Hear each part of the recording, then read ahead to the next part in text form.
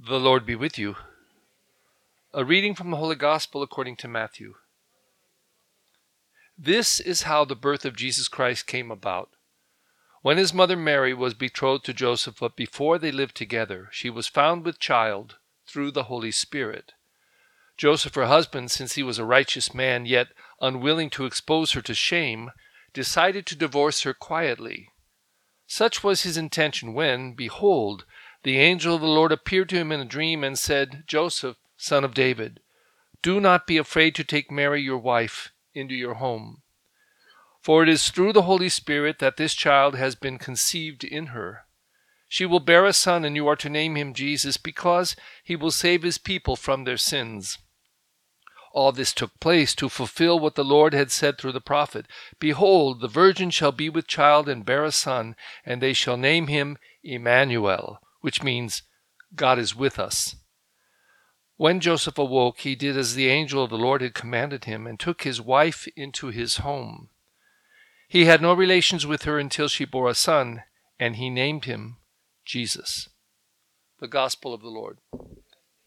You may know this, but on the 17th of December, we enter the 9 days before Christmas, and there's special prayers. In fact, I blew it. I read the Wednesday and Thursday, and I just read the Friday prayer, and I'm looking at saying, why don't I see a Saturday? And then I realized, we're in those days. So I flipped the page, and there it is. So I gave you the wrong prayer, but prayer is prayer. It's beautiful. And here we are exactly 1 week before Christmas, and we get this passage telling about the birth of Jesus, how it's all going to be. Now, it isn't the story of the birth. I think we get that Sunday, but it's revealing it, and why? Why? I can only think of a couple reasons. One is, the scriptures keep telling us, be alert, be aware. And what if the feast of, we're so busy shopping, buying, wrapping, cooking, preparing Zooms so that we can meet with each other and not meet with each other at the same time. We're doing all this stuff that suddenly Christmas is there. And we didn't get to prepare spiritually at all. It's just on our lap. Well, the church maybe is saying, here, would you pay attention? This is what is about to happen. Don't miss it. Don't miss it. Don't get so occupied that your inner spirit can't get prepared. Or maybe it's a spoiler alert. Oh, it's almost here. Look, here it is. Here it is. Oh my God, here's the story. Here, I'm not going to tell the whole thing, but I'm going. Maybe it's that. In any case, I didn't take drugs today, okay? In any case, we're getting the story. We know what's going to happen. We've been through this before. It's my 70th time. We know this. But this is precious stuff. This is mystery unfolding in the most profound way. As I said the other day, the two great mysteries wrapped around Jesus Christ are the incarnation and the redemption, the birth and the death. The birth and the cross. That's it. I mean, of course, his whole life, every word he said, all of his healings and all of his teaching and everything that he was and is. But those two great mysteries. And so the church sets aside a whole season of preparation, Advent, culminating in Christmas, the incarnation. And then we go back to ordinary time in January, and then sets aside a whole other time, Lent, preparing for Easter, the redemption. Because these two great mysteries have got to be at the core of our understanding of Jesus the Christ. And aside, because it's kind of tucked in here, this is all about Joseph, this one passage, and there's very little said about Joseph in the scriptures, practically nothing. But this is perhaps one of the best, and maybe why he is always called that he's full of justice. He's the just man. Because as was the custom for the Jews, when someone was betrothed, I suppose that was our way or their way of saying they were engaged. But betrothment already had responsibilities attached. And I guess they do for engagement. If I got engaged to this woman today, and then tomorrow I was walking down the street with another woman arm in arm, people would say, oh my God, you're engaged. You can't do that. Well, betrothal was even more. it already had consequences toward marriage. So that they were betrothed, that they weren't married, but he had to divorce her because already the commitment was there. It just wasn't fulfilled in all of the celebration. And the celebration, by the way, was not an hour ceremony and then a little party. It was like a week, a weekend at least. It was big. It was big. So David's betrothed, and he discovers that Mary's pregnant. And so his decision is, well, I have to divorce her. But there's two ways to divorce. One way is to, I always tell people, if you've tried everything, you've even separated, and you still can't come back together and make it, then finally you're led to the point of divorce. And there's two ways to divorce. One is to say, listen, it didn't work. We tried. Obviously, we're not right for each other. Why don't we separate? We got kids. We don't want to drag them through stuff. Well, let's not give everything to the lawyers. Let's just make an agreement. Separate fairly everything, and then stay friends, but just realize we can't live together and be husband and wife. That's one way.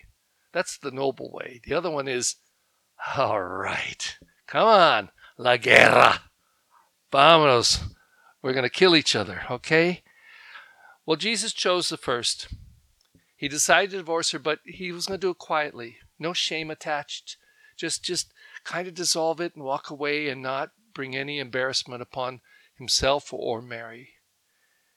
And then this angelic intrusion into his spirit and heart and soul and mind, revealing to him that something bigger than him, even than him and Mary, was going on, that God was a part of this in a way maybe inexplicable at this time, but just wait. Something is happening that has God at the center of it.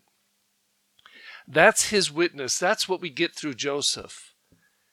And in the scriptures, the way that people so often discover things is through dreams. And actually, dreams are not, I believe, they're not things that, for example, when somebody sees somebody who has died in a dream and then that person gives them a message, they say, oh, this person communicated with me and this is what they said.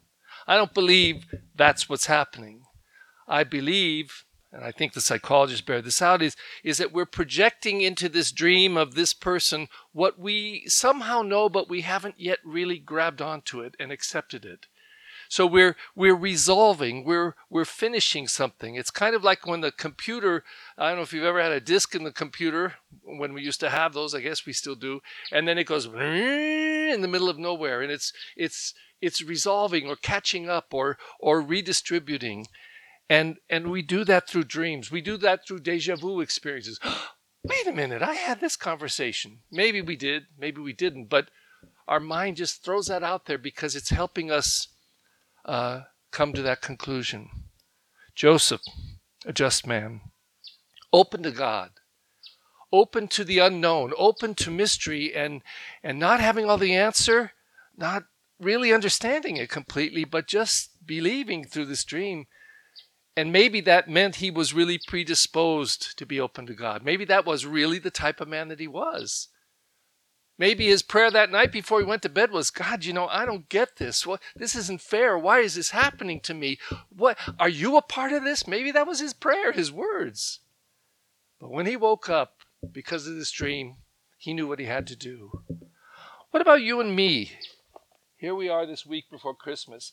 I wonder if it could be said, and it would be true to say, that every single one of us here, every single one of us has some unfinished business, some stuff we're supposed to learn or grow through, some ways that we're supposed to change, some attitudes that we need to drop, some new ones we need to grab, some ways of treating one another have to change. They have to change because they're not just. They're not full of peace or full of love.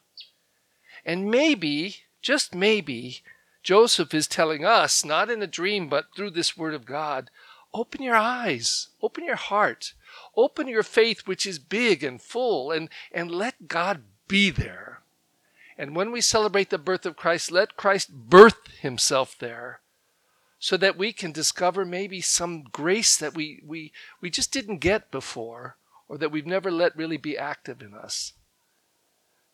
We're a week away from Christmas. We can't miss it. Be alert. Stay awake. Be attentive. Something is about to happen.